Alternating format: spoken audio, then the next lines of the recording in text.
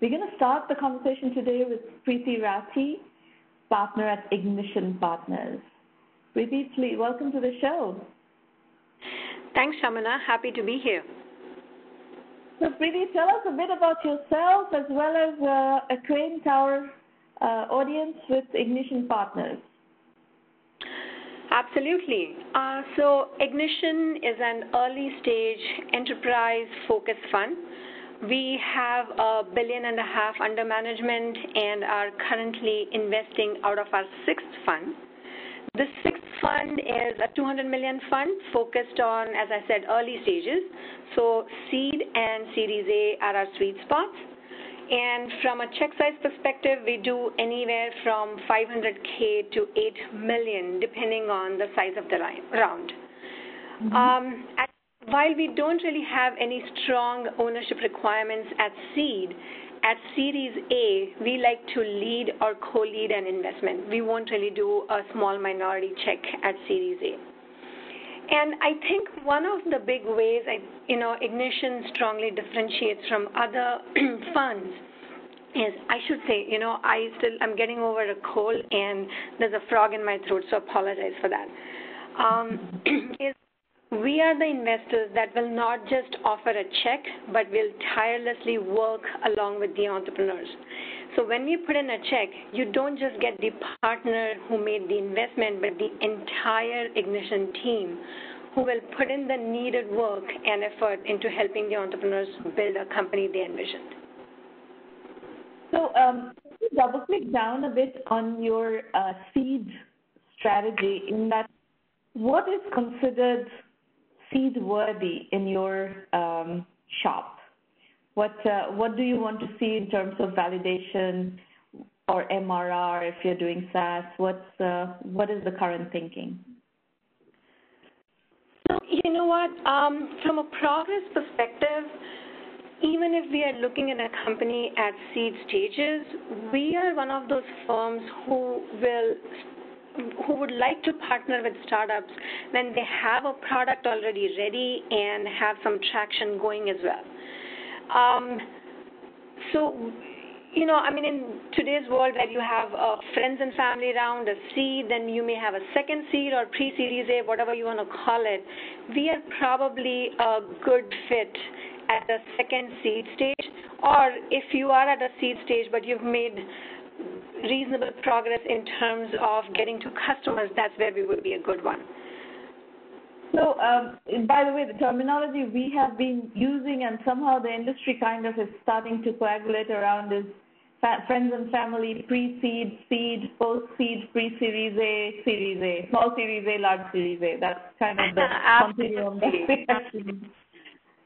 So let me ask you what traction means. What can you quantify that into MRR, for example? Yeah, you know what? I hesitate to sort of quantify it in precise numbers because it just depends on what markets the entrepreneurs are going after. If it's a brand new market where, if you're a seed investor, you are looking to invest in technologies that may become mainstream only a few years from now. You have early adopters to begin with, but it becomes mainstream where everyone's like, okay, that's a technology we cannot live without or a product we cannot live without. It takes a few years. And so if it's one of those frontier tech, as they say it, so you cannot really expect huge traction there. Versus if you are an entrepreneur who's building a product in a sector which is improving, it's a well-known sector, well-known space, products have existed, you just have a brand new technology or a business model that makes it different. In that case, the kind of traction we look for would be different. Do you know what I'm saying? Yeah. Okay. All right. So what about geography? What's comfortable? So from a geography perspective, we are really focused on companies right here in the U.S. Given our working model of working hand in hand with our portfolio companies, and, we basically are one of those who will say we'll wear whatever hat our portfolio companies require us to wear. You need help with strategy, we'll go do that with you. You need help in hiring, we'll help you hire. And so it's really important that the companies not be too far off from a geography perspective. So we are primarily focused on the U.S. But U.S. is a big territory. All of Right. U.S. or some? Well, ideally, look, we have company. I mean, so we are based. I should have mentioned this as well, right? Initially, is we are based out of Bay Area, San Francisco, and then Seattle, and so ideally for us, if we can get on a plane and get back here the same day, that would be ideal. But it doesn't necessarily mean that we won't invest in a company which is not a plane hop away from here. Mm-hmm. For example, one of our portfolio companies, BotKeeper, is based all the way in Boston. So, that's the reason I said U.S. as a geography rather than just, hey, we will only invest on the West Coast or up to Midwest or so. Okay. Sounds good. And what about types of businesses? You said enterprise focus. So are we talking about enterprise SaaS as your primary focus area? Right. So, yeah, when I say enterprise, it basically means B2B focused companies. And we are open to looking at any company that is B2B focused. While ideally, something that we think is really taking off in a big way is intelligent B2B applications, and that is something we are looking at actively. But we are always open to investing in any company that is B2B focused. Entrepreneurs come up with brilliant ideas, and they have thought about things very differently. So we always have an open mind in terms of saying, let's just hear what they have come up with. But, from a stack perspective, you are right. We are focused more at the application layer at the moment. Mm-hmm.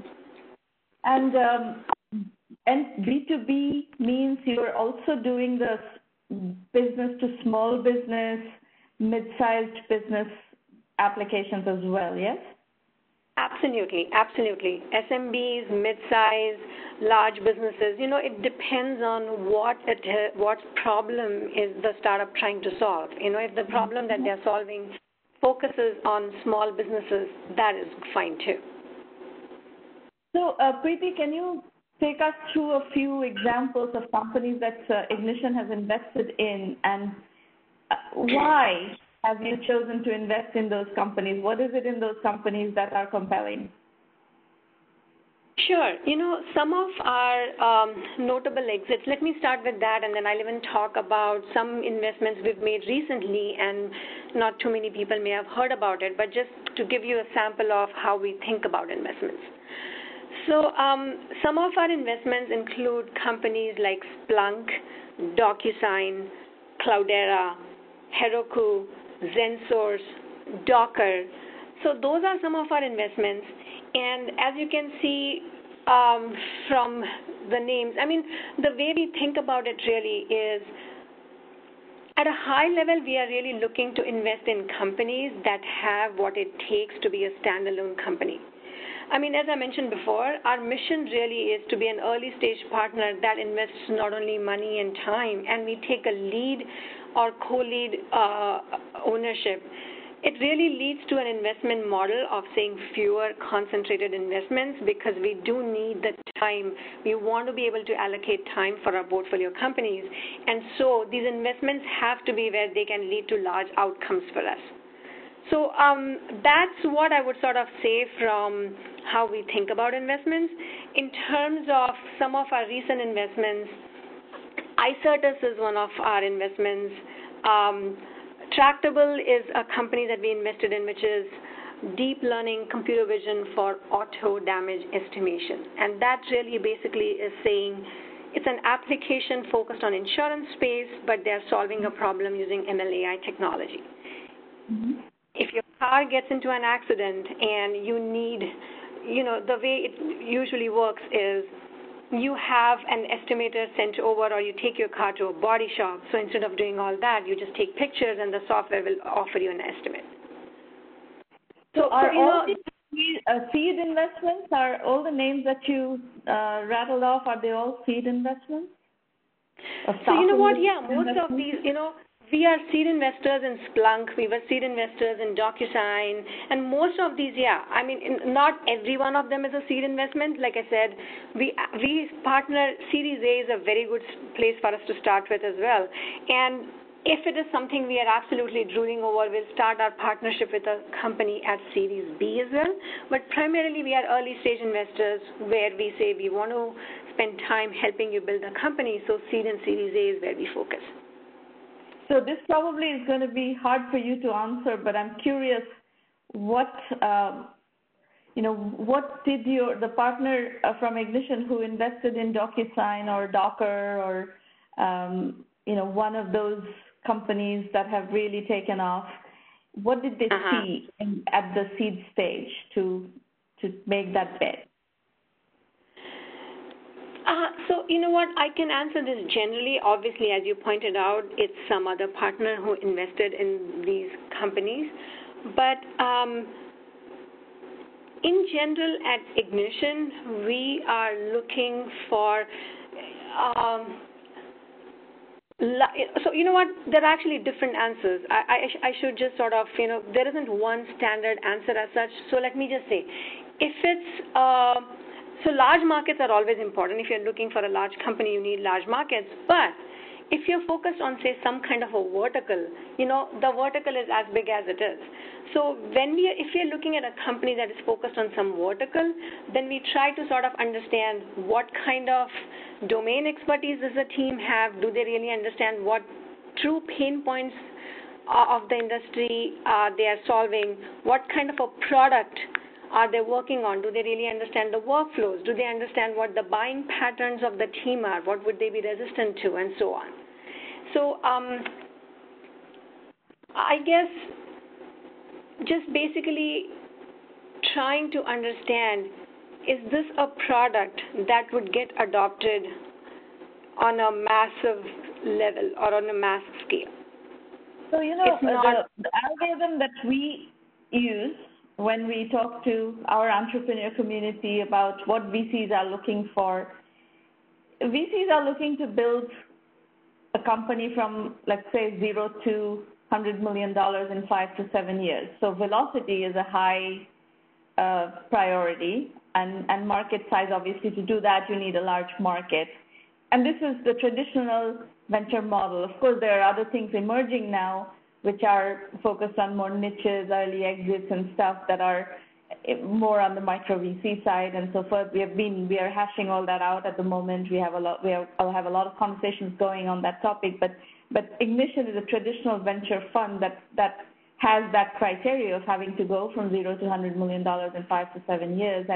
And what you're pointing out on domain knowledge is actually very much on our radar, is that if you're trying to do something that is vertical or that requires deep domain knowledge, that is a winning formula for a founder to be able to convince an investor. So, go ahead. Yeah, go ahead. Oh, no, I was just adding to your domain knowledge point, really, to say that, we have across the geographies, we have really smart people, really smart engineers building some really high-tech products. And so increasingly, where the companies have to look for winning the market really is you've really got to think about what secret sauce do you bring to the table that will help you win the largest market share or large market share, whichever way you think about it. Right. Now, talk to me a little bit about trends that you see in your deal flow. So if you look back on, let's say, the last 12 months or 18 months of deal flow, what are the highlights? Yeah. So you know what? When I think about that, one thing that I've seen is because of this winner-take-all phenomenon that we are observing, and we're seeing this in majority of the sectors. It used to be the case that used to be a thing only on the consumer side. Increasingly, that's true even on the enterprise side.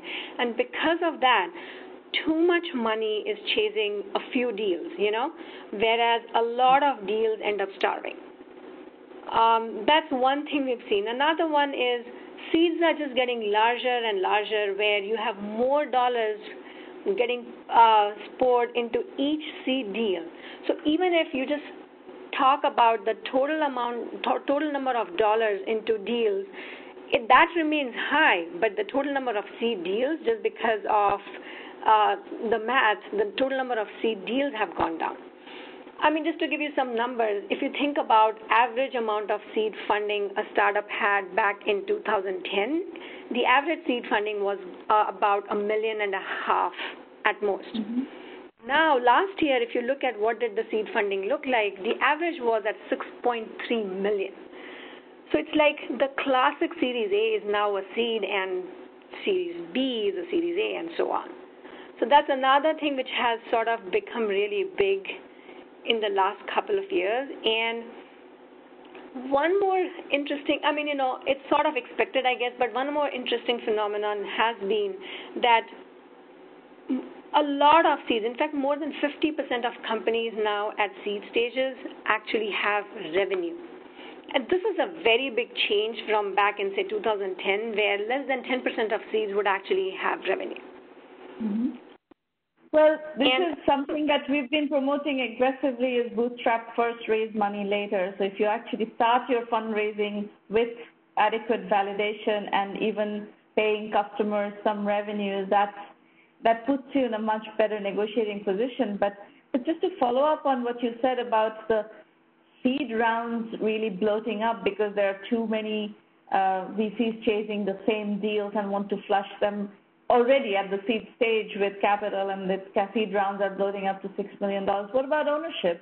I mean, if you take $6 million in a seed round, what does that do to your ownership? Well, so let me just talk about us. How do we think about seed investments and seed ownership? For us particularly, when we invest in a seed company, we aren't really, as I mentioned earlier, we aren't really that strongly focused on how much do we own. It doesn't mean we would be okay with the 2% ownership, but at Series A, like I said, we like to lead or co-lead. So the ownership requirements are way stronger there. We would say, we need 20% in ownership at Series A. But at seed, we don't really have such requirements. Our primary objective of getting into making an investment at seed stage really is, hey, we think this is going to be a really strong company, and we want to be the one who has the chance to get a first shot at investing at Series A. I think, one of the big reasons that the seed rounds are getting bloated is also because there is so much competition now at Series A for the really good deals, people want to get started with a partnership with the company earlier and earlier.